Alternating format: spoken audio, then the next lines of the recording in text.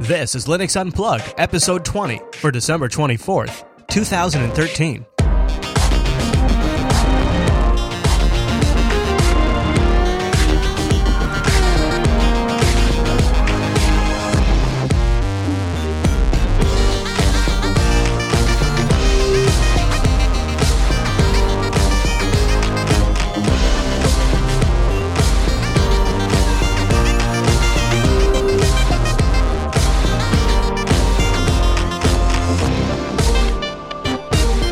And welcome to Linux Unplugged, your weekly Linux talk show that's making our list and checking it twice. My name is Chris.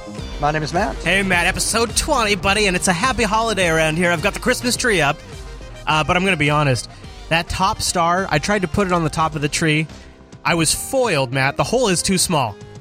And I've had that problem with more things than just the tree, but I've also yet to put decorations up, so I won't talk. It's been a reoccurring... boy, you better get on it, Matt. It is... I know. Well, we got the tree up, but we have no decorations. We kind of look at it like, do I really care? It's a staged approach. No, you got to think about this. So first, it's a lot like software deployment. You deploy your base package, make sure everything's stable. You got to run that for a little bit, make sure your change control committee has signed off on the deployment, and then once the tree is up, you deploy the lights, and then once the committee signed off on that, you deploy the decorations. Yeah.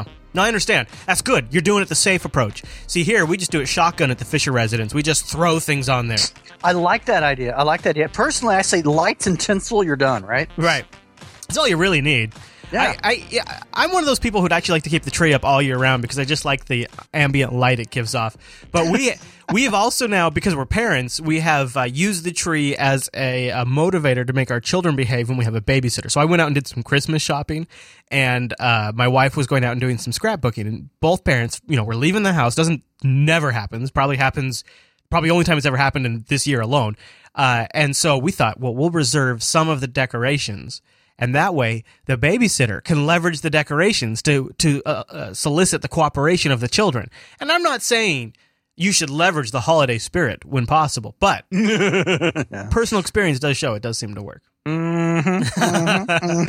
right, Matt. Well, our first one is something we've been getting a lot of emails about. And, to be honest with you, I haven't seen a big controversy with it, so I haven't covered it on any of our shows yet. But we've gotten a lot of emails, and Mark just had a really good, concise email about it. He writes in, he says, I just saw an article about Canonical asking the Linux Mint project and maybe other Ubuntu-based distros to license the Ubuntu binary files in their software repo. Whatever happened to open source and the GPL? So here's and I'll cut through what everybody in the Linux, I'm going to say 99% of the Linux community misunderstands about how the GPL license works. Free isn't freedom, not free isn't beer. And so when something is done a certain way, and if it's allowable, if you're not actually working with the code, you're working with those particular packages, and however they determine to the act of compiling them or whatever it is, whatever they got going on. Honestly, at the end of the day, I'm not really a fan of the idea. I think it's a huge mistake. But isn't it more, can they do it? Can they do it? Yeah. Well, sure they can. Yeah, absolutely. Yeah, they can totally do. But see, that's what people. Do you remember when Firefox? Do you remember that when Firefox and Debian had their whole falling out? And they renamed it to the trademark logos. Yeah, and everybody got all sensitive about it. Yeah. So the DistroWatch ran this report based on a comment that Clem made on his blog post. Now, I want to give you guys a sense of actually how old this is. So Clem made this post.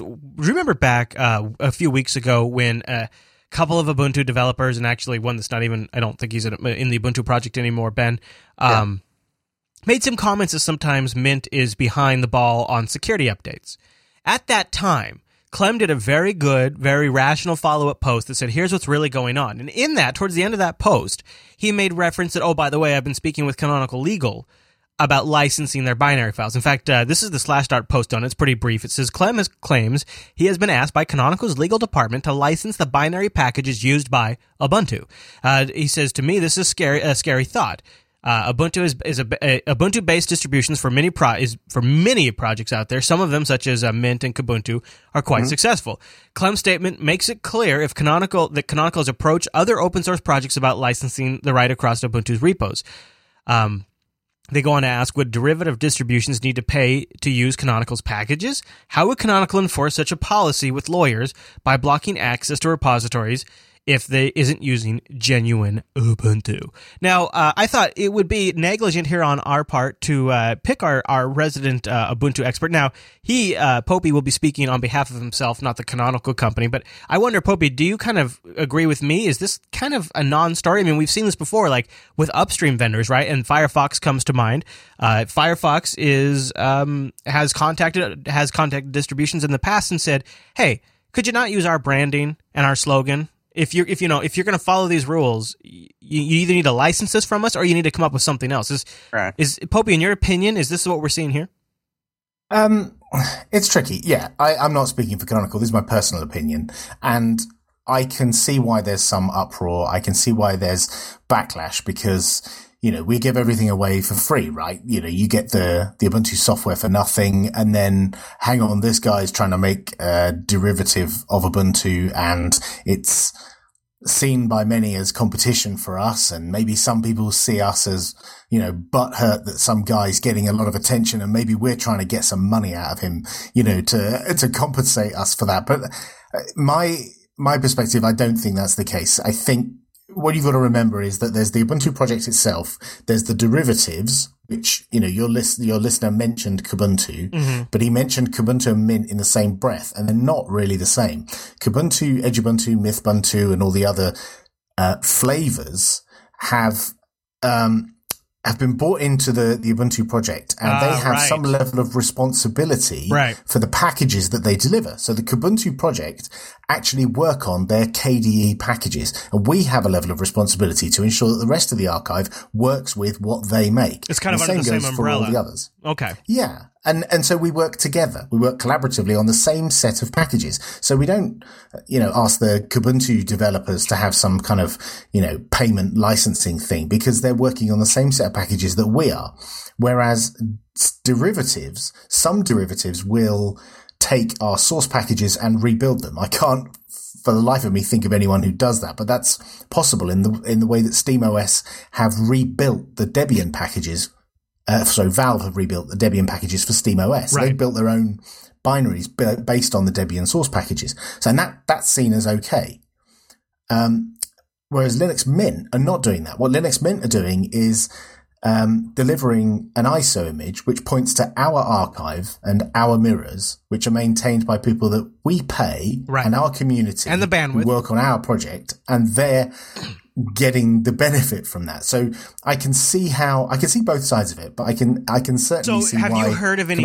Is there a financial terms here? Have you heard of anything like that? Is there a? I have no idea. Okay, because I can, in a way. I suppose you could make the same argument with somebody like Integros, right? Where they're building a product, but they're using the hosting of Ubuntu. So Mint is building their desktop, but if you turned off one night, if boom, all of the Ubuntu repos were turned off, Mint would become unfunctional. It would be dysfunctional. Right. And I don't actually think Mint accounts for a huge proportion of the traffic to our mirrors. I know. People might think that Mint actually, given its ranking on DistroWatch, think that it's got twice the number of users Ubuntu has. That flat out isn't the case. No, I know. I'm certain anyone it following has a significantly lower. Yeah. No, that's So I'm not sure it makes a significant dent in the archive, in the mirrors, the traffic. But it's just, to me, it's irresponsible for them to put out an ISO image which depends on what is in effect their competitor's product. You wouldn't have. But can't you make that same exact argument? I mean, you can't make the repo argument, but you can make the derivative argument between Ubuntu and Debian itself. We rebuild every package. Right. I know. I understand. So you host it. We have developers who are paid to do the patching and maintain those packages in Ubuntu. Yeah, sure. There are some that are just straight out rebuilds. Yeah, we've imported them from Debian and we rebuild them on our vast array of servers, and we host them on our servers, and then our mirrors, mirror them. So I don't think it's the same. No, you're right, because it's more similar. Akin to more like Red Hat and CentOS's relationship in a sense. Where CentOS and SteamOS and Debian. Yeah, where exactly SteamOS is also taking on the burden of the infrastructure and the rebuilding of many of the packages, just like CentOS rebuilds all the packages, takes on the burden of hosting those packages and those repos.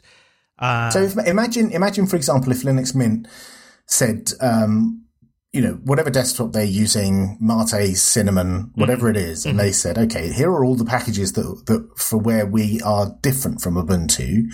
Let's try and get those in the archive, in the Ubuntu archive. Yeah. And then once they're in the Ubuntu archive, Linux Mint is, for want of a better word, a flavor of Ubuntu. It can still be called Linux Mint, I'm sure. You can still have your default desktop that isn't Unity if you don't like that, and isn't GNOME 3 if you don't like that. You can still have whatever, bits and bobs you want, but they're in the archive. They're well maintained. They get security updates, timely fashion that I know Ollie and Ben alluded to in that blog post. But there isn't this, our competitor building on the stuff that we've already built for them, if that makes sense. And the other thing that I personally think is a bit rude is taking the Ubuntu archive and not only reusing it, but then going. Go ahead. What happened? Did we lose him? I guess. I think he was about to make his best point yet. Well, we'll come back to that point. I think that, from my perspective, and I think he brought up some really good points, I have concerns over the the political capital that actually is played into it, and that, regardless of what company it may be, any public-facing company that's put into that really tough position has to make a play, is about to make that play. Are they in a position to actually back that up? Are they in a position to potentially deal with, even if it's unfair fallout, to deal with what's going to be fallout over that? We've seen this with other other challenges that they've faced. So I have some concerns there. And it is interesting to look in there in the. Oh, there we go. There, we got him back. I think you're back. Hi there. We were here the whole time. I know. I don't know what happened. I think it was. I think so. I don't know if you guys have seen Thor, but the 5 realms are aligning, and sometimes there are phases between the realities. I think that's blame Thor.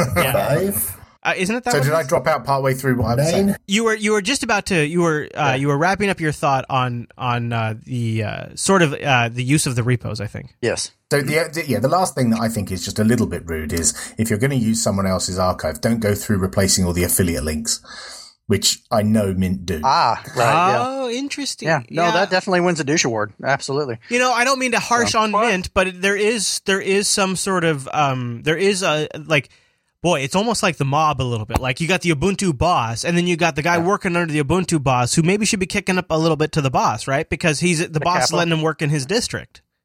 I've lost track of who's the boss now. Well, yeah, but that was a very popular show at one time. I don't necessarily think I'm ready to take sides on this argument, but I think the canonical argument is one to be considered because, you're basing a lot of Mint success on Ubuntu. In fact, I was having a discussion in our chat room early this morning that somebody was in the chat room who was having some troubles with Linux Mint Debian Edition, and I love that Linux Mint Debian Edition exists, and I think that's a really good thing. But I don't see the purpose of it compared to straight up Linux Mint, because straight up Linux Mint is based on Ubuntu, and the primary advantage I see there is Ubuntu compatibility, i.e., if you want to install something for Ubuntu, it installs perfectly on Linux Mint. Well, that's not entirely true either. I mean, they claim binary compatibility with Ubuntu, but that's not entirely true. No, no. And we get, I know we get people asking us for support on Mint, and sometimes there's things that don't work on Mint that work on Ubuntu. Way. Really? Yeah, I've experienced it. It's not terribly common, but when you hit it like a brick wall. Well, I suppose so. Yeah.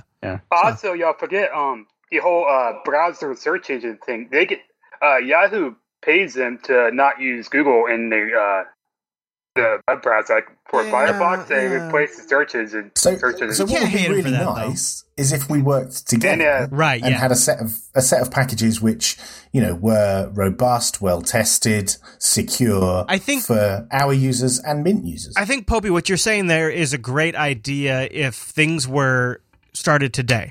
But you have to, when I look back, I look at Clem as a crazy son of a bitch who has taken on way more than he can, and by my estimation, should have burned out like 2 or 3 years ago, right? But the man just keeps moving on, and really, I believe at the end of the day, it is because he focuses on creating a desktop that he believes should truly represent what the Linux desktop is capable of, and what he's primarily focused on is creating that thing. And like for me, for example, there are many things in my life, in my professional career, and my personal career that fall to the side side because I am so focused on making that next show. And that's all I think about. And I think he's the same way about Linux Mint. He is so zeroed in on that. The idea of collaborating and working with a company where you got to go through 3 or 4 levels of management, maybe through the PR person, it is definitely an absolute appropriate proposition. But if you told me that, I'd basically tell you to go fuck yourself. I got better stuff to do, right? I got to focus on my work. I don't have time to play politics. And I think that's where he's coming from, appropriate or not. And I would maybe suggest that Mint has reached the size where that is no longer appropriate. Yeah, I think he does feel, from the way I've read his blog post, that a lot of this kind of politicking is a massive waste of his time and resources. Right. And that he has a lot better things to do. And I can see that, given it's a small developer team, don't get me wrong. I have no problem with Mint existing. I have no problem with them using the Ubuntu archive. I just want it all to be above board and for people to stop slinging mud at each other. And it also seems like I can see the perspective too. It's like, well, look, if if your success is going to be kind of based on our labors, if you're going to stand on our shoulders, maybe we could work together as much as possible to make it an equitable position for everybody. And I think that's actually completely reasonable too. So that's our thoughts. If you guys have been wondering where our stance is on this whole thing, I know we've had a few threads in the Linux Action Show subreddit. We've also had plenty of emails about it. So Mark, thanks for emailing in and kicking that topic off. I think that was a good discussion to be had. And I'd love to hear your guys' thoughts on it too. So go over to jupiterbroadcasting.com and pop that contact link. Choose Linux Unplugged from the dropdown and send us in your thoughts, and we'll read them up as follow-up in next week's episode. But before we go on, I want to thank our first sponsor this week, and that, my friends, is DigitalOcean. DigitalOcean has opened my eyes that cloud hosting can be 1 part awesome, 2 parts simple, straightforward, and also under your control. And that last little bit there, that where I had a comma and I said, oh, by the way, it's also under your control. Let's put an underline and italicize that, because I think that's the biggest point. You get root access to the devices you create. DigitalOcean is simple cloud hosting dedicated to offering the most intuitive and easy way to spin up a cloud server. Users can create a server in 55 seconds. I did it in 45 seconds. You can do it. Time it and let me know. 55 seconds, though, that's the average. And their pricing plans start at $5 per month for 512 megabytes of RAM. And I want to remind you, Linux has amazing memory management. 512 megs of RAM on a server that doesn't run a GUI can get you so far. A 20 gigabyte SSD, again, everything I just said applies to SSD. And yes, it's a 20 gigabyte SSD when you pair that with the DigitalOcean internet speeds. Woo! Dude, when I'm updating Arch, I have an Arch server. Everybody get off my sack. I have an Arch server. When I am updating Arch, watching those packages fly down and update, it's as fast as that SSH session can send me the updates. It is a beautiful thing. Plus, you also get a terabyte of transfer. I like that. I mean, and it's just so stupidly reasonably as far as price. I know. It's ridiculous. It's so simple to follow, too. Yeah. Not only is it $5... Can you click a button? I mean... Geez. Yeah, right. Yeah, the droplet deployment is super easy. It's $5 to start with the base server. That's what I've got. If you use the promo code Linux Unplugged December, you'll get a $10 credit, which will get you 2 months. And check this out.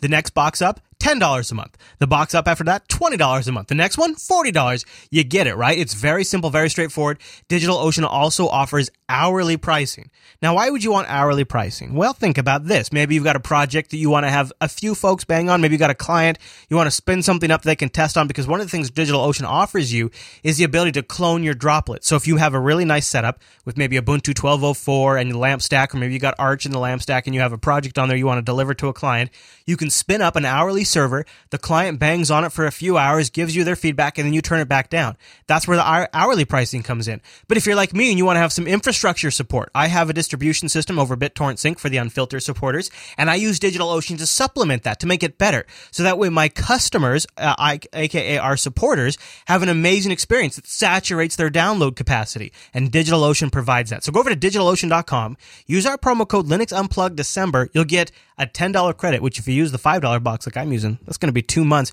By the way, DigitalOcean also offers a vast collection of tutorials in their community section on their site. Furthermore, users can submit an article to the community and get paid $50 per published piece. We'll have a link to that in the show notes right underneath the banner.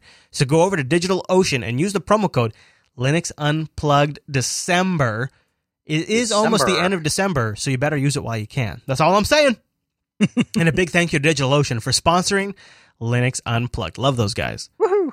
Good stuff. So Filio Polymath wrote in. I don't even think I'm screwing that up. I actually think that's straight up how you say it. And he has a follow-up on our tiling window manager challenge that we're going to be taking in the early 2014.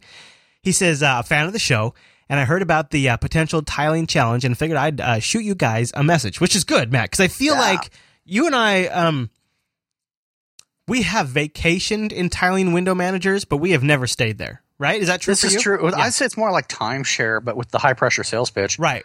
Basically, and that would be coming from the chat room. So. I spent like a week, I think, once in Awesome for the Linux Action Show. It was like forever ago. He says, I posted in the subreddit, but I thought maybe I'd send this in just to make sure you guys saw it. He wants to, this Matt, also, by the way, I think this might be the way to go. He says, if you're interested in different window managers, I would suggest you check out Linux Barbecue. It has a distro called Gangbang. All right. Okay. So you got my attention. I'm interested in the window manager. I mean, I'm just saying, man. Yeah. I'm just. So maybe this would be the way you like dip your toe and figure out what you're comfortable with. You know, you could swing from desktop to desktop just to see what you like. He says it has dozens of window managers to check out in a live distro. He says a crazy group that is developed through Crunchbang, if I'm not mistaken. In fact, there's a link in Crunchbang's forums where someone tested out 30 window managers in 30 days. I got to be honest, I've been wanting to try that 30 things out in 30. Anyways, a lot of that info is experiment in Linux Barbecue's wiki. We've mentioned Linux Barbecue in the past. He said, I also want to say I completely agree that what was posted before, I think mentioned in last week's show, which would be better to make your own complete desktop environment. You're kind of rolling your own distro in a sense. He says, this is how I do it. For example, I have Debian testing net install, which brings me to a console. Then I upgrade to SID, I install systemd, and I just start configuring. I use i3 Window Manager or FBterm with Tmux, depending on my mood. I set my background VFF or Nitrogen. Lately, I've used XFE or Midnight Commander as a file manager. I bring in the tools that I think are best, borrowing from other window managers and desktop environments as I see fit, and I piece it together into my ultimate desktop environment. But I'm a little crazy with things like Linux Barbecue Group. I use terminal programs like RSI and UMSI-Pop and Piano Bar, etc. when I can, and I've been known to throw some heavy GUI apps on the screen when I need or want to. So I want to give it a little time. Have some fun with it. Get inspired, and by other people and follow other people and their configs like unixporn.reddit.com. Which is, by the way, unixporn.reddit.com is a great place to be inspired by your desktop config. And I love to hear how you guys fared after some much-deserved vacation time. I wish both of you and your families a Merry Christmas. Philo Polio Math. Well, you know, I never thought at 40 years old I'd be saying, "Hey, Chris, let's go check out this gangbang." But apparently, that's what we're going to be doing. So I like that it's got barbecue in the name too, Matt. It's right up my alley. Well, and it's got barbecue, and if it has the barbecue sauce, then we've made the connection. So one of the things this is just a big go figure. I haven't been using my Bonobo for the last couple episodes of the Linux Action Show, but I have on my Bonobo, I think, zeroed in on the most amazing KDE configuration that has ever been conceived on the planet Earth. I mean, I look at it. I'm looking at it right now because you're Skyped in on it. I mean, Matt, I'm telling you, I look at the screen and it is like a freaking piece of art. So now I got this pressure from the Linux Action Show audience to try out these tiling window managers, and here I am. I got KDE just the way I like it. Yeah, I mean, because it's it's apples and oranges as far as what you're gaining from each. I mean, the tiling Windows Manager, I guess, is not. I still don't really understand the appeal. I guess it's for if you have limited screen real estate. No, I think I got it. I think I got it. So what I discovered when I did the Arch Challenge, and which ended up appealing to me, is I was taking all of my experience from every other distro that I've used and bringing it together in one configuration that I really liked. And what I mean by that is because you pick at each layer in Arch what you want to use, from your sound system to your font rendering, right? And so I knew I liked this from this distro, I like this from this distro, and at the end, even though it's labeled Arch Linux, it's basically Chris's OS. It is exactly like my custom built system. And so two things. On a rolling release, the more complex your GUI is, the more, GNOME and KDE, the more complex it is, I gotta believe the more higher likelihood it's going to break on a rolling release. So there could be motivation when you're using a rolling release to stick with a more simple, streamlined window manager, that something like i3 or Awesome, because it's less likely to break. So I think that could be one motivating factor. But second of all, like Polymath is saying here, he's pulling in the terminal programs he likes. He's pulling in the file manager he likes. He brings in the compositor that he thinks has the fanciest or whatever effects he likes. And he is essentially taking that philosophy of building your core Linux system, and he's bringing it all the way up to building the whole entire desktop environment, right? It's like the ultimate customized system. It's like you custom build your car and you even custom build the dashboard display, right? And I guess that's what it is. I think dashboard display is really what what people are into, I guess, with this. That's tough. Yeah, I get because like with Arch, it's like I totally get that because it's like you're customizing your experience. With this, you must be customizing your user experience, but it just seems so minimalist. I guess that's kind of what you're going for. I don't know. KZ 50 cents in the chat room is TWM can really look cool, but dang, Chris LES needs his KDE Connect. You know what? He jokes, but I like my KDE Connect. I like my widgets, and I like my photo slideshow on my desktop. Right? I like having my CPU meters on the desktop and in my menu bar. So because for a lower end machine, or an older computer, I can totally see going minimalist as much as possible. But for a higher end machine, it's just kind of like. I would have to understand the psychology behind the reasoning behind it more. From a financially sensible standpoint, from a practical standpoint, from a system resources standpoint, I can totally understand it. But from I want shiny. Yeah, and here's why. I think I'm justified in wanting shiny because I have lived through all of it. Okay? Yeah. So it's not quaint for me. It's not quaint for me to have the computer that can't figure something out, where I have to tell it to do something. That's not fun. That's something computers should be good at by now. And I sit in the camp where I want my goddamn window to wiggle because, damn it, I lived through a time when we didn't even have separated GPU cards, and then we had Matrox video cards that had to have special video games, and you had to have all of these special drivers. I lived through all of it. Now I want to reap the rewards of being there on the front lines, trying everything out, pushing things forward, talking about them, experiencing them, blowing my money on crap that never worked out, but the few things that did succeed. I have worked so damn hard over the last 15, 20 years. Why would I forfeit all of that now to just give it all up? And it's not that I just don't disparage anybody who chooses to do so, because there are completely legitimate reasons that I just laid out. But for me personally, I feel like, kind of like going back to Thor, I have defended the realms. I have earned my right to party now, and I want to party like it's 2013. Is that so crazy? Is that really so ridiculous? Just because I run Linux doesn't mean I shouldn't party like it's 2013. I don't think it's crazy. I think it's pretty reasonable, actually. It's interesting that there's a collective mindset for that, and there's certainly I'm still trying to understand the desire to go with that whole minimalist point of view. But for me, why do we feel like we have to make do unless there is actually an advantage to that? No, that my we're not desktop should be as absolutely freaking badass as possible, and I am personally willing to spend a $500 premium or whatever it is to buy a machine that is resource capable of delivering that. And when I cannot afford to do so, I just don't buy. Right. And then anyways, I just, but here's what I'm willing to, I was very opinionated about the whole Arch thing to begin with. I think if you look back at 2013, that was obviously a big lesson for Chris and Matt, was this right? So I'm totally willing to give the tiling window managers a go, because I do grok the benefit of like extending that custom built feeling all the way to the very top, to layer 7 right there with me. I get it. I'm willing to give it a go, because at the end, I might walk away and say, oh my God, everybody, the real light is totally tuning in the perfect desktop that makes you the ultimate productive son of a bitch, right? Like that. And then I'll be all on board. But until that point, right now, I'm just saying, from somebody who hasn't jumped into the Tiling Window Manager Challenge yet, I think you guys are a bunch of crazy son of a bitches, but I'm willing to jump in with you.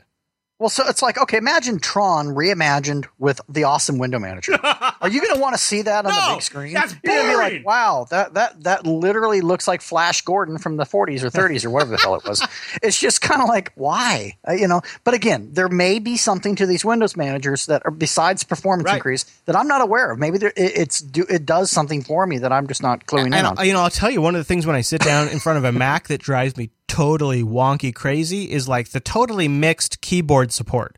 I do totally grok, and honestly, when I sit down in Windows, Like, back when I was a consultant, I loved the problems when the mouse wasn't working. Because I was like, F yeah, what's up? It's all keyboard time. Because everything was just right at the keyboard. And I can totally see how that's great on a tiling window manager. I love the F out of that on KDE. So maybe I'll throw away my mouse. I'll become one with the keyboard. And it's tiling manager from here on out. But we won't find out until early into 2014. Let those gray hairs start coming into the beard there. Yeah, I mean, go total graveyard on it. I don't know. That's a toughie, but I definitely think that it's going to be interesting to see how that pans out. But I don't know, man. We'll try it. We'll find out. Still skeptical. It'll be I don't know when, because we got a lot of things coming up. But I want to tell you about something else I'm passionate about, and that is Ting.com. Now, Ting are sponsors right here of Linux Unplugged. Ting is mobile that makes sense because there's no contracts, there's no early termination fee, and here's the part that makes the most sense: you only pay for what you use. It's a $6 flat line, and then they just take your messages, your minutes, and your megabytes, and they add it up at the end of the month. You buy your phone, you own it outright, and what's brilliant about Ting is not only do they have a support staff of Canadians ready to answer your call as it comes up. Ting is from the guys that made Two Cows. They've been changing this stuff for a long time. Everything Ting gets into, or everything Two Cows gets into, they really want to make a difference. Ting is very passionate about this because they feel there is big changes to be made in the mobile industry, and let's be honest, there are. Because all of these mobile plans you buy into adds a ton of waste to your monthly budget. You pay into some sort of minutes or megabytes you don't end up using, or you go over, where Ting will just take your messages, your minutes, and your megabytes, add them all up at the end of the month, whatever bucket you fall into, that's what you pay for. Unlimited devices on your account for just $6 per month. So if you're a small business, if you're a family, if you're a team of folks, you can make it super easy. If you're a developer, or if you're IT support, and you need to have multiple iterations of Android devices or BlackBerry devices or Windows to phones, or even the iPhone 4 or 4S, which now work on Ting, and you want to have them on one account so that way you can test things for your clients, for your apps, whoever it is. Ting makes that super easy because you only pay for what you use on those devices. Add a whole bunch on your account. You just pay that flat $6 and then what you use on top of that. That makes testing super straightforward. Plus, when you combine that with the Ting dashboard, you're really cooking with gas because it's a super simple interface, but it also gives you tons of controls from activating, deactivating devices, setting up call forwarding, voicemail rules. Matt, when you signed up for Ting, did you call or did you use the online dashboard completely? I used the online dashboard completely, and that was what was awesome because even when I had the to basically deattach you from it and then reattach myself from it, I was able to figure out how to do that completely from their help file, which was or their help section, which is super easy to use. And literally did that. Boom, done, completed. Refreshed my dashboard. I was good to go. I couldn't believe how stupid simple it was. It was great.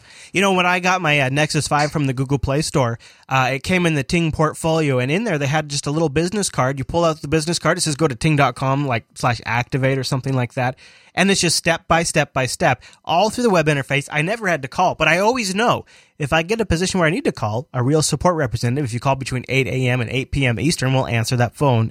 And they really are empowered not only to solve the problem, but they're actually enthusiasts of Android and all the other mobile devices that Ting carries. That's something they specialize in, which is really kind of peace of mind. You recommend to family, that kind of thing?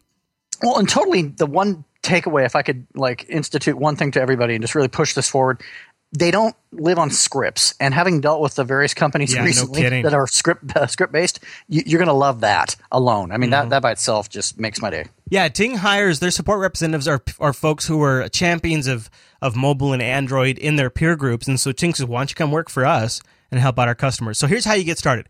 Go over to linux.ting.com. That'll take $25 off your first month of service, or it'll take $25 off your first device if you don't have one yet. They are a MVNO of the Sprint network, so if you have good Sprint service in your area, you're going to get amazing Ting service. So go to linux.ting.com. And a huge thank you to Ting for sponsoring Linux Unplugged. All right, so brace yourself for this one, guys. I've got the Time Magazine Top 10 Tech Gadgets of the Year. Number 10. I won't go through all of these. Don't worry. It's not going to be that boring. Number 10, the Nokia Lumia 1020. Okay. It's got a good camera. I mean, It does. It has a good camera. Well, that's like saying a cinder block has a great camera. I mean, okay, you take a cinder block and I tape a really great camera to it, but really? Xbox One made number 6. Apple iPhone 5S made number 5. Pebble smartwatch number 4. Oculus Rift number 3. Apple's new iPad number 2. But the number 1 Time Magazine gadget of the year is the Google Chromecast, a Linux-based device. Can you hear that? Listen closely. Can you hear the sound of the residual checks being cashed? I can. So I have a Google Chromecast, and Matt, I got to be honest, I have not really had an opportunity to try it out. I just don't understand why. I genuinely don't get why anyone I don't understand. It's how about this? Sunday, remind me, why don't you take my Chromecast home and try it out? I'll try it out because maybe I'll hate on it less. Because, I mean, for me, it's just kind of like if you don't have an existing option, okay, cool. That's awesome. So here's what the advantage. Okay. So it's a little device. You plug into your HDMI port. You also need to have USB power nearby, or they include an adapter. It runs Gen 2 Linux with a Chrome OS binary that runs in the background. And from your Android device, you can come across a Netflix video, a YouTube video. There's Plex now has support for Chromecast. Okay. Well, all right. Now I'm starting to care. Right. Okay. So picture this: you take the Plex app, you put it on your Note 2. Okay. Because first of all, Note 2 has an amazing screen for watching Plex videos. Yeah. Right. So, but $35 for the Chromecast. Okay. So you could put a Chromecast on every TV in the house that has an HDMI port for $35. You start Plex on the phone. You select your video. You hit play. You say send a Plex, or you say send a Chromecast. Yeah.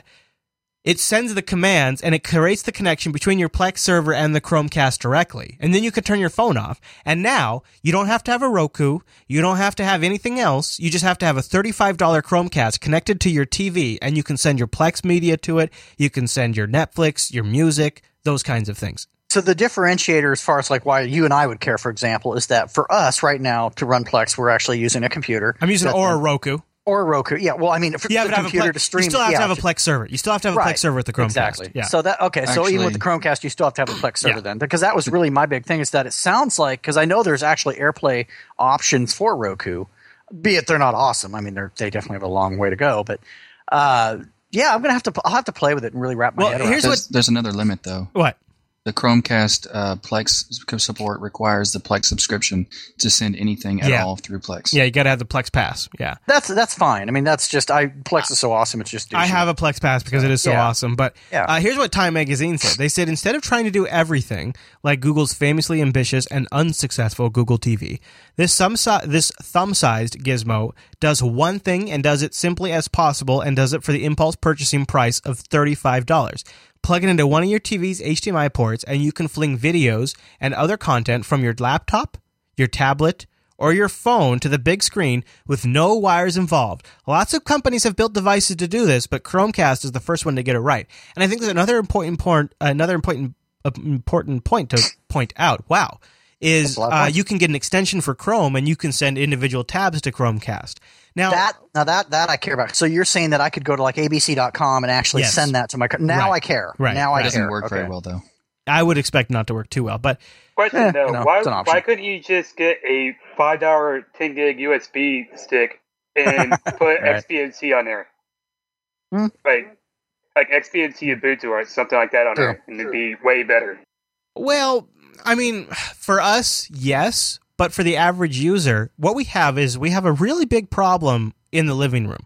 And Chromecast is, first of all, it's solving the price point. But the beauty is everybody's got a smartphone now. And, all you need is the $35 Chromecast and a smartphone. They see each other like some kind of internet magic. And you just push a button on your smart device, and it just sends it to your TV. And it is very simple. And I'll be honest, until you've tried it, it doesn't sound like it's that amazing, but we've got an iPad and an Apple TV. Well, not anymore, but we used to have an Apple TV in the house that my dad got me for Christmas a couple of years ago, which I don't have anymore. But we got a jailbroken one. Yeah, totally. That whole, like, you're on the iPad and you push one button and all of a sudden everything you're watching on the iPad's on the TV, and it is so effing seamless, and then you can, like, continue to use the device for other things. It honestly feels like the effing future. It feels like what 2013 should feel like. And Chromecast brings that down to $35, and anybody that wants to build that into their Android app. And it's interesting because, like, a lot of people probably don't know this. The Roku, I think it's the Roku LT, oddly enough, experienced a recent price drop to, I think, $35. Oddly, again. Obviously, the timing is just perfect for that. So it's going to be interesting to see how they stack up, because I think I have one of the XT or whatever the hell it is. And just to kind of get an idea on performance, what its capabilities are, does it really woo me? Because I'm a rabid Roku fan. The problem is all of these things are not, in my opinion, good enough. Like first of all, the Google number one problem with the Chromecast is tied to Google. I don't like that. Yeah, I don't second problem with the Chromecast is it's tied to Android. Not a huge fan of that. XBMC is great, but doesn't solve the AirPlay-like functionality, and I think It doesn't. I think that's a big gap. It is. I run XBMC on my old jailbroken Apple TV, and honestly, ever since moving to Plex, I just don't really use it anymore. It's just not really you add the plugins. It does actually support. It does solve the XBMC thing, or XBMC solves it because I'm building a project to solve it. Tell me about it. What do you mean? Let's hear it. It's I'm calling it XBeamMC. So you beam the stuff from your laptop to or your desktop to XBMC and play it however you want, and it's going to support everything that you're talking about, like YouTube. But it also, like before Chromecast, you require Plex to do local files, so you require a subscription to do local. Otherwise, Chromecast can't do local files. Mine is for XBMC, supports everything that XBMC can support, so MKVs, MP4s, whatever, local files, internet files, streaming. So is this like an app you install in XBMC? No, it's an app for Linux. So you load XBMC on top of Linux, and then on the Linux system, you install the XBMC Beam, the XBeam. Right, but it also works with any kind of XBMC, regardless of what you put it on. So it works on so it's an extension, like essentially. like the Raspberry Pi and things like that. So you can just right-click on YouTube, send to XBMC, it'll send it to it and start playing immediately. Very cool. Sounds rather cool. What is the ETA? Probably like a week or 2 weeks. Nice. Cool. Yeah, keep us posted. From where you're at on your local, it'll pick up from wherever you're at. Doesn't start the video over. It depends. I mean, like if it can kind of do that, but it's really if the plugin for XBMC supports that, it can do it. If that plugin does not, it will not. See, that's important for me, and what I really dig about the Chromecast is podcasts and videos that I'm watching on my way home. I walk inside and I put them on my TV. So it like picks up where you left off. What app are you using to do that? That's just Chromecast. So but, it's a YouTube thing. But so you're watching say you'd watch Linux Unplugged on YouTube and then it's usually you guys. So it's whatever podcast Beyond Pod on my Android or whatever through Chrome I'm doing. Does Beyond Pod support Chromecast? It does if you pay for it. I'm interested in the plugin myself. I'm interested in see how that works with XBMC because that appeals to me. I like the fact it's not Google. And mine will also support the time thing for YouTube, for like you can play it, but it might not for other ones. But I'm going to try to support it for as many as I can. With that. Yeah. But the main thing is like the first version might not have all the features that Chromecast does because I'm not Google. You're exactly right. You kind of lack the billions of dollars and endless resources. Totally. It feels like though here we are like Google is getting closer to cracking this problem than Myth TV has than XBMC. Well, I don't know if that's appropriate, but like for the masses, right? The whole like the smarts and intelligence and the picking and the content selection is all done from the mobile device, and then the Chromecast is really like this totally stripped down little ARM device that just plays the stream. Okay, well here's my thing about the casting of tabs. It's experimental right now and buggy, but as much apps as Google is trying to move to inside the browser, so eventually your apps will just move with you onto whatever device you got your Chromecast plugged into. Well, that's one of the cool things about it, and maybe even Netflix at some point can do that. But for right now, like for example, Amazon is a horrible experience because it does not work. I mean, you can kind of like give it some workaround and like wiggle it around, and it sometimes will work, but for the most time, it doesn't. Well, I do SSH sessions in my browser on people's computers that I don't want to install anything on. I can just within Chrome do an SSH session, and it's really interesting to be able to see what else I'm going to be able to Chromecast.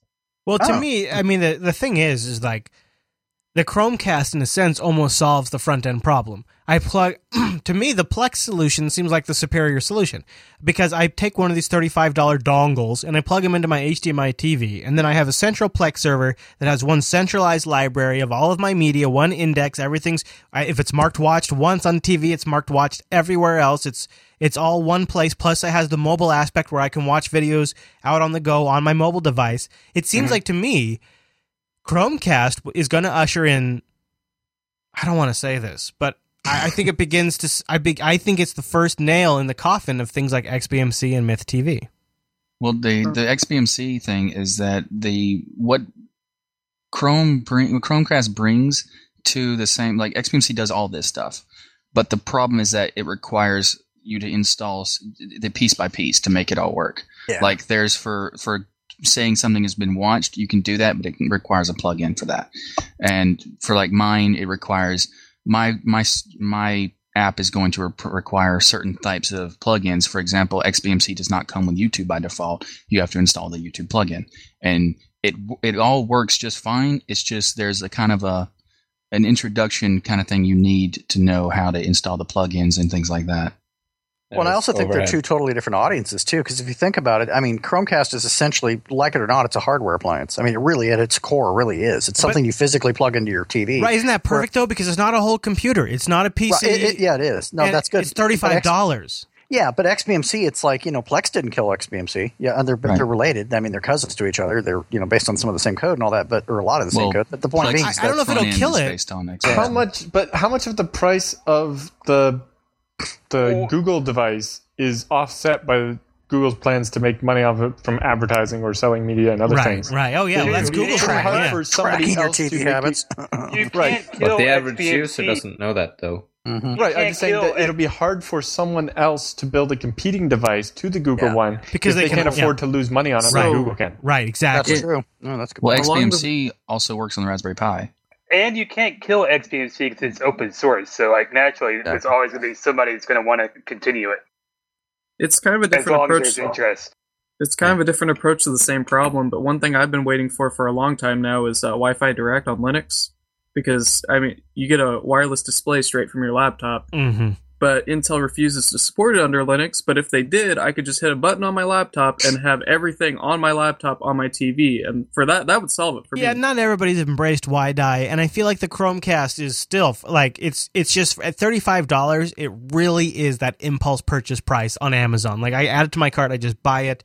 And it doesn't matter if my TV has WiDi support or DLNA. All I need is an HDMI port, and I know my Android device can support it. And I feel like now that Plex has supported it, it is now incumbent upon XBMC to support transmitting to transmitting to the Chromecast, or they're going to get left behind. Because it is, let's be honest, and I love XBMC. But if I can get almost the same exact results, and actually, in some cases with my kids, it's easier for them to use a tablet. It would actually be easier for them to start a video on a tablet and send it to a Chromecast than to use XBMC. Well, I'm going to just buy a bunch of Chromecasts. There's actually a way to do that with XBMC and Android. It's a replacement app. Instead of using the official remote control app, which is terrible, use something called Yahtzee. Oh, I've got that. Yeah. And Yahtzee is it has the same kind of features. It has a bunch of other things that is just awesome, but it does have the ability to send like YouTube stuff from your Android device to XBMC. See, no matter what your XBMC is built on. I just hook up my laptop to my TV and use my phone to control the XBMC. The thing I kind of see this is one's a software solution and the other one's a hardware solution. The Chromecast is a hardware solution, and it has its bonuses in that, right? But it also has the downside in the fact that, once again, this is something that people are going to buy and think, oh, my Chromecast is outdated because I don't have the V2 Chromecast. Whatever. Well, things like XBMC, things like that are going to be around, are going to be installable. Is that an issue when it's $35? And it seems like it's pretty much just a streaming recipient. So as long as it can handle a 720p or 1080p stream, it doesn't have to be that complex. It'll probably last quite a while. Software updates that it gets. Well, it's like you run Raspberry Pi with XBMC, and you get updates, you get everything, and it's essentially the same price. Right, you don't have to go through Google. I agree. Someone should package that up and sell it as an appliance. This is what I'm saying. Well, someone in the chat room actually put up something called airtame.com, and essentially this is the Google dongle. I mean, I'm reading this over, and it's like, this is the same freaking thing. Yeah, they essentially bill it as wireless HDMI for everyone. This is cool. I'm looking this over. It's like, with AirTame HDMI dongle, you can display your computer screen for Mac, Windows, or Linux on your TV or projector wirelessly. Now, this is an Indiegogo thing. Yeah, it's in crowdfunding mode. But it kind of does solve the problem, doesn't it? Yeah, and apparently they got their funding, so that's cool. Oh yeah, they did, didn't they? Got over 186% of their funding. And they still have 31 days left. But the issue is that this doesn't exist yet. It does not exist yet, but it's an interesting alternative, and it also kind of speaks to the fact that there will always be an alternative. But at the end of the day, between like XBMC and going with the Google dongles, well, totally different audiences of people. Really, at the end of the day, Chris's wife, my wife, they don't give a rat's behind about XBMC. They don't care. They just they want to watch TV. Just make it happen. And so, however we can as end users make that happen for the others in our house, great. Otherwise, if they're just doing it on their own, they're going to go with the complete solution, whatever that happens to be, I think. Yeah. Well, the benefit of mine is that of the XBMC and the way it's built is that with my project, people can look at the code of my project and then see how you can send something to XBMC and put it on whatever they want. Right, that is cool. Totally. Yeah. What we need somebody to do is productize the XBMC platform so that applications like yours have an opportunity to shine, like Chromecast has productized streaming for Android devices. And let's be honest, really, the Chromecast is a response to the Apple TV because AirPlay has been in iOS since iOS 4 or 5? Yeah, something like that. I mean, they're actually behind the ball on this, but they've really nailed on something here. I mean, they got Time Magazine's #1 gadget of the year for whatever that's worth. I think the PR they get is so. It tells you something, though. It tells you there's a demand. Yeah. Oh no, there's definitely a demand, but it's comical because I say the Roku should have been more. So I don't know. I'll review it, but I also runs Linux. Yeah. Yeah, it also runs Linux, and it's quite frankly back when it was the Netflix box Generation 1 Roku, which I still have, by the way. My rather now gone stepfather used to run this, and he didn't know anything about any computers or anything else, and he was able to run it with no problem even as it evolved. It was always usable for all generations of people. So I don't know. I think this is just a Me Too product based on my early impressions, but maybe not. Question: Can you root or unlock the Chromecast and just install straight up XBMC on it? I guess there was like a way to do that, but then an update got pushed out that sort of nuked it. It'll be like a month after they released it. There was a crack. I still have the original OS. Aren't evil though, isn't it? No, they're not evil. That's not evil.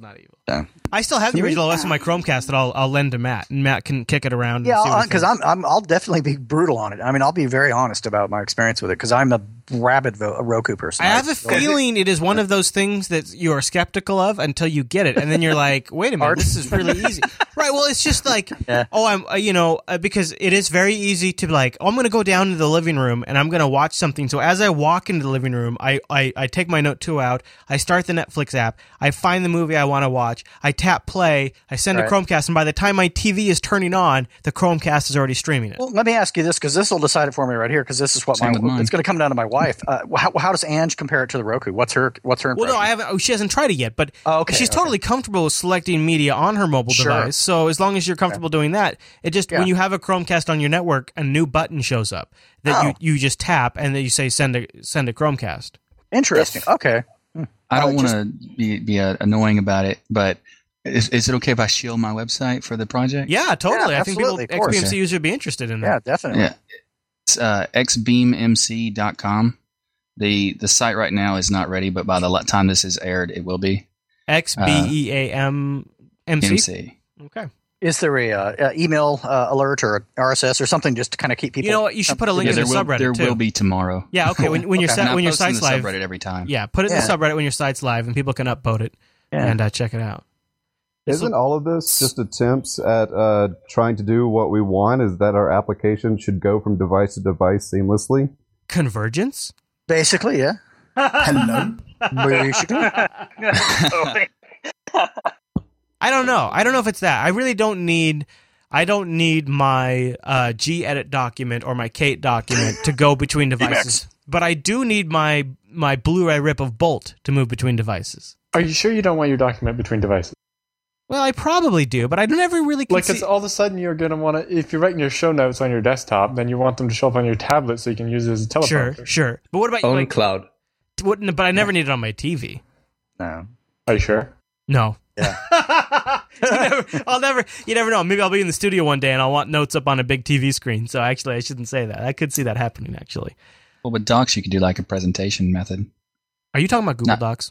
No, I'm talking about if you wanted to send a doc to a TV, you could do it for like presentation, so like you do like PowerPoint or something. That's true. I was thinking actually for Chromecast, I tried. So where my Chromecast is right now, it's plugged into the back of my my broadcast machine because I thought it'd be a cool way to send the tab that I'm currently looking at during Linux Unplugged to the Wirecast machine. Because right now I have no way of. Wirecast supplies an add-on product called Desktop Presenter, which allows you to capture your screen and transmit it over the network, and it comes into Wirecast as a camera device. Extremely handy, very nice feature. Obviously, it's Windows and Mac only, doesn't work under Linux. But the Chromecast, if I had a physical HDMI device plugged in the back of my Wirecast computer, and then I had the Chrome extension installed on my Chrome browser, and I could transmit my tab to the Chromecast, I would then have a way to, over the network, send the contents of my Linux desktop's browser session to my Wirecast machine. And I thought that would be great, but I couldn't get it to work. I don't know why. So there's potential there, but... And I think actually a lot of internet producers could find use for that. And we'll see what happens. All right. Well, I got an email I wanted to get into before we wrap up for this week's episode, and maybe the Mumble Room will have a few. I don't really have anything for this one, so I'm gonna pitch this to the Mumble Room. It came in from Jonathan, and he says, "I really need some help. I got a comic book collection of around 2,000 issues, and I used Comic Collector Live." Over at comiccollectorlive.com or Comic Collectors at comiccollectors.com software for cataloging my collection. But I've recently switched full-time to Linux. Of course, good man, as he should, morally so. I had thought about redoing my database until recently I found nothing useful for my needs. I'm willing to spend money if I can get a good program, but I can't find anything. Please, help a geek out and let me know. Is there something in the Linux community for cataloging comic book or graphic novel collections? These are not physical books. They're downloaded comics. Thanks. So, Mumble Room, anybody in here have an app they use to organize their comic collection on Linux? I use Comics. It's COMIX. Yep. Yeah, that's a good one. You can also use Calibra. Calibra Office? Oh, no, Libre. It's a collection software. Yeah, Calibra. Okay, all right. So COMIX is the one I'm the most familiar with. I'm not familiar with Calibra. And if I'm not mistaken, there's an XBMC plugin to actually view comics too. Seriously? Really? That's awesome. That is really good. Yeah. All right, what's the other one? It does it in a slideshow manner. Somebody link me the other comic, the Calibra one, and I'll put that in the show notes. It's supposed to be pronounced Caliber. Apparently. Caliber. Okay, now sorry, my bad. It's an ebook. It's the ebook reader. The guy who wrote it was an engineer at, I think, Stanford, and he wrote this as an ebook management app. And he just happened to get it at the right time when nobody else had written one. And it's the only ebook app that everybody uses. And many of the ebook reader manufacturers like Kobo and Sony and all that, they recommend you use that application. And he only takes donations via a link in the app, and people send him money. So he does extremely good. Yeah, it's really, really good. Okay, and it supports comic books, so CBZ files and things like that, CBR files. I think it supports everything. Okay, everything you can imagine. I think it even supports barcode readers, if I'm not mistaken. It's been a while since I've looked at it. Really? Yeah. So and the add-ons are amazing. Yeah, I have one of those little Wildcats or whatever the hell the little you guys, it's shaped like a cat. I can't remember what the hell it was called. You get them unlocked from eBay, and it's still under active development too. They just had a release on the 13th. Yeah, it's good software. Well, that's good. QCat. Yeah, QCat. Thank you. Yes, that's exactly it. Yeah, I've got one of them around here somewhere. Got an unlocked one. So I've got like. Sorry, I also 50 use. of them. Yeah, that doesn't everybody. Yeah. That's awesome. Sorry, I also use the wiki generator. There's a plugin available for it where you can quite literally specify an ebook page, and it will auto-generate you a PDF on that exact page, including references and all links available. Very nice.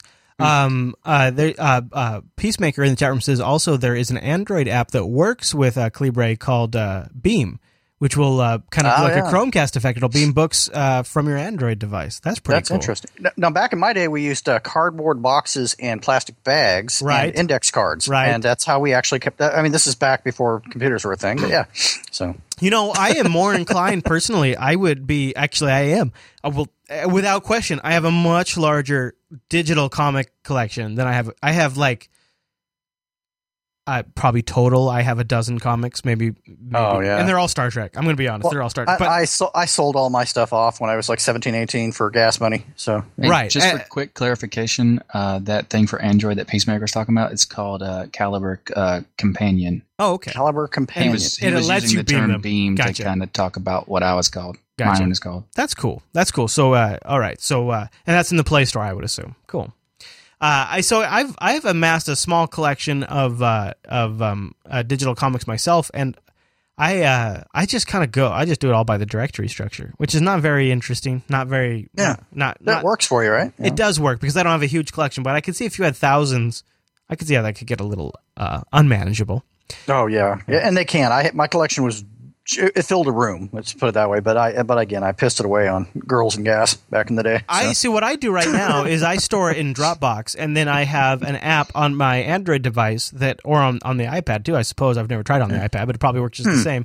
There's devices that will connect into Dropbox and then import all of the CBR files and then do them that way too. So that's how I've always managed it. Right. Because I've never really been all that motivated to sit on my computer and read something on the screen for an extended period of time. Yeah, I can't either. Like that. I know we have a Kindle proper, like the old school Kindles. That's definitely I'll do that any day over the week for books, no question. But not like on a Android device and something like that. Yeah. Not so much. Yeah. One thing I do is I manage all my books in Caliber, and then it lets you beam your books from Caliber to your Kindle over the internet because you can set up a Kindle email address. Well, you get one just for having a Kindle, and once you set it up in Caliber, you just select the book in your library that you want to read, and it sends it directly to your Kindle. If you have 3G, then it doesn't even matter if you're connected to the Wi-Fi; it just works all the time. Nice. That's kind of cool. That is kind of cool. Okay. Thank you for letting me know because I could see. I could put it on the Kindle. I could go sit down on the couch and read it on that e-ink display, which would actually be pretty cool. All right, Matt. Well, I think that'll kind of wrap us up. I just finished a book last night. I was driving home from watching Thor. I don't know if you've noticed the Thor references. But I have. Yeah. Thor 1 or 2? It's Thor Dark World. It just came out. It's in the theater right now. I went and saw it with my buddy John last night. And it was a good movie. And on the way home, I finished an audiobook. And I just want to make a pick because I know the holidays are coming up and sometimes people have a little extra time on their hands. A lot of shows you might listen to are wussing out and they're taking the holiday off. And so you need that content. There's a book I want to recommend for you. It is an Audible book, and I'll put the affiliate link in our show notes. So if you get this, you do support the show. It's called Star Trek X: The Lost Years, and it is a story of sort of a side story of McCoy, Spock, and Kirk, and what happens between the end of Star Trek: The Original Series and Star Trek: The Motion Picture, the movie. And nice. Yeah, a little background, and why Spock decides to take the Kolinar. And if you don't know what I'm talking about, then go screw yourself. But if you know what you know what the Kolinar is, then this is a book you should go listen to. I follow you completely. Here's what's awesome. Narrated by James Doohan, Scotty, and Leonard Nimoy. James Doohan is actually one of the secret talents that James had. He was really a lot of the voiceover talent for the for the animated series. Of course, Scotty was an accent. He was sort of an expert at doing different voices. He reads this book, and it is so engrossing because he assigns each character their own dialect. Their own I mean, he just owns every single character. And then whenever Spock comes into the story, it's voiced by Leonard Nimoy. So I'll play a sample. That's cool. Parchment at the slightest touch. Around the middle of the night, the stains on Zachel's handcloth changed from dark green to bright. And the healer who had nursed him for several days left him, both signs that he would be dead before sunrise. The relief on the healer's drawn face was evident. She had attended her patient with loathing and terror. For this was Zachel the Terrible, the greatest of all the Kolinar masters, with a mind so powerful he had twice used it to incinerate his enemies into ashes at his feet. So that's James Doohan right there doing the reading on that. That's incredible. Yeah, he was so awesome. He's really giving it all he's got. It was so good. And the sample mix there has the music background audio a little higher than it actually is in the book. And what's cool about what Audible lets you do is you buy the book, and if you use our trial and you sign up, if you decide to cancel when you click our link, you still get to keep that book. And the Android app and the iOS device app are really nice. And if you have multiple Android devices, or if you have like an Android device and a Kindle, it will sync position among them. Wow, that's really awesome. Nice. Yeah, so you can pick up where you left off between devices. It's an abridged version. It's only 2 hours and 56 minutes. So I wanted to toss this out there because if you have a little extra time over the holiday season and you want essentially something that's like a podcast or like, something that's the length of like Unfiltered and the Supporter Show, you could go grab this. So it's Star Trek X, The Lost Years, Star Trek, I guess the 10. I don't know why they call it that. Star Trek The Lost Years. I'll have a link in the show notes. I just finished it last night. And it really kind of bridges the gap between what happened from the end of the original series and Star Trek, the motion picture. And as a fan of Star Trek, obviously, that was pretty cool for me. I know it doesn't apply to all Linux users, but that's your mistake, not mine. All right, Matt. Well, that just about wraps up this week's episode of Linux Unplugged. Of course, we'll be back here next Tuesday live over at jblive.tv at 2 p.m. Pacific. Go over to jupiterbroadcasting.com/calendar to get that in your local time. And don't forget, we want to hear from you. Go over to jupiterbroadcasting.com and pop that contact link, choose Linux Unplugged from the drop-down, and give us your feedback. Matt. Yes. I was thinking on Sunday, it's the end of the year. It's the last Linux Action Show of 2013. It's time to look back at our 2013 predictions and make our 2014 predictions. So I think that's what we'll be doing on the big show. So I'll see you on Sunday, good. Okay? See you Sunday. All right, everyone. Well, thank you so much for tuning this week's episode of Linux Unplugged. See you right back here next week.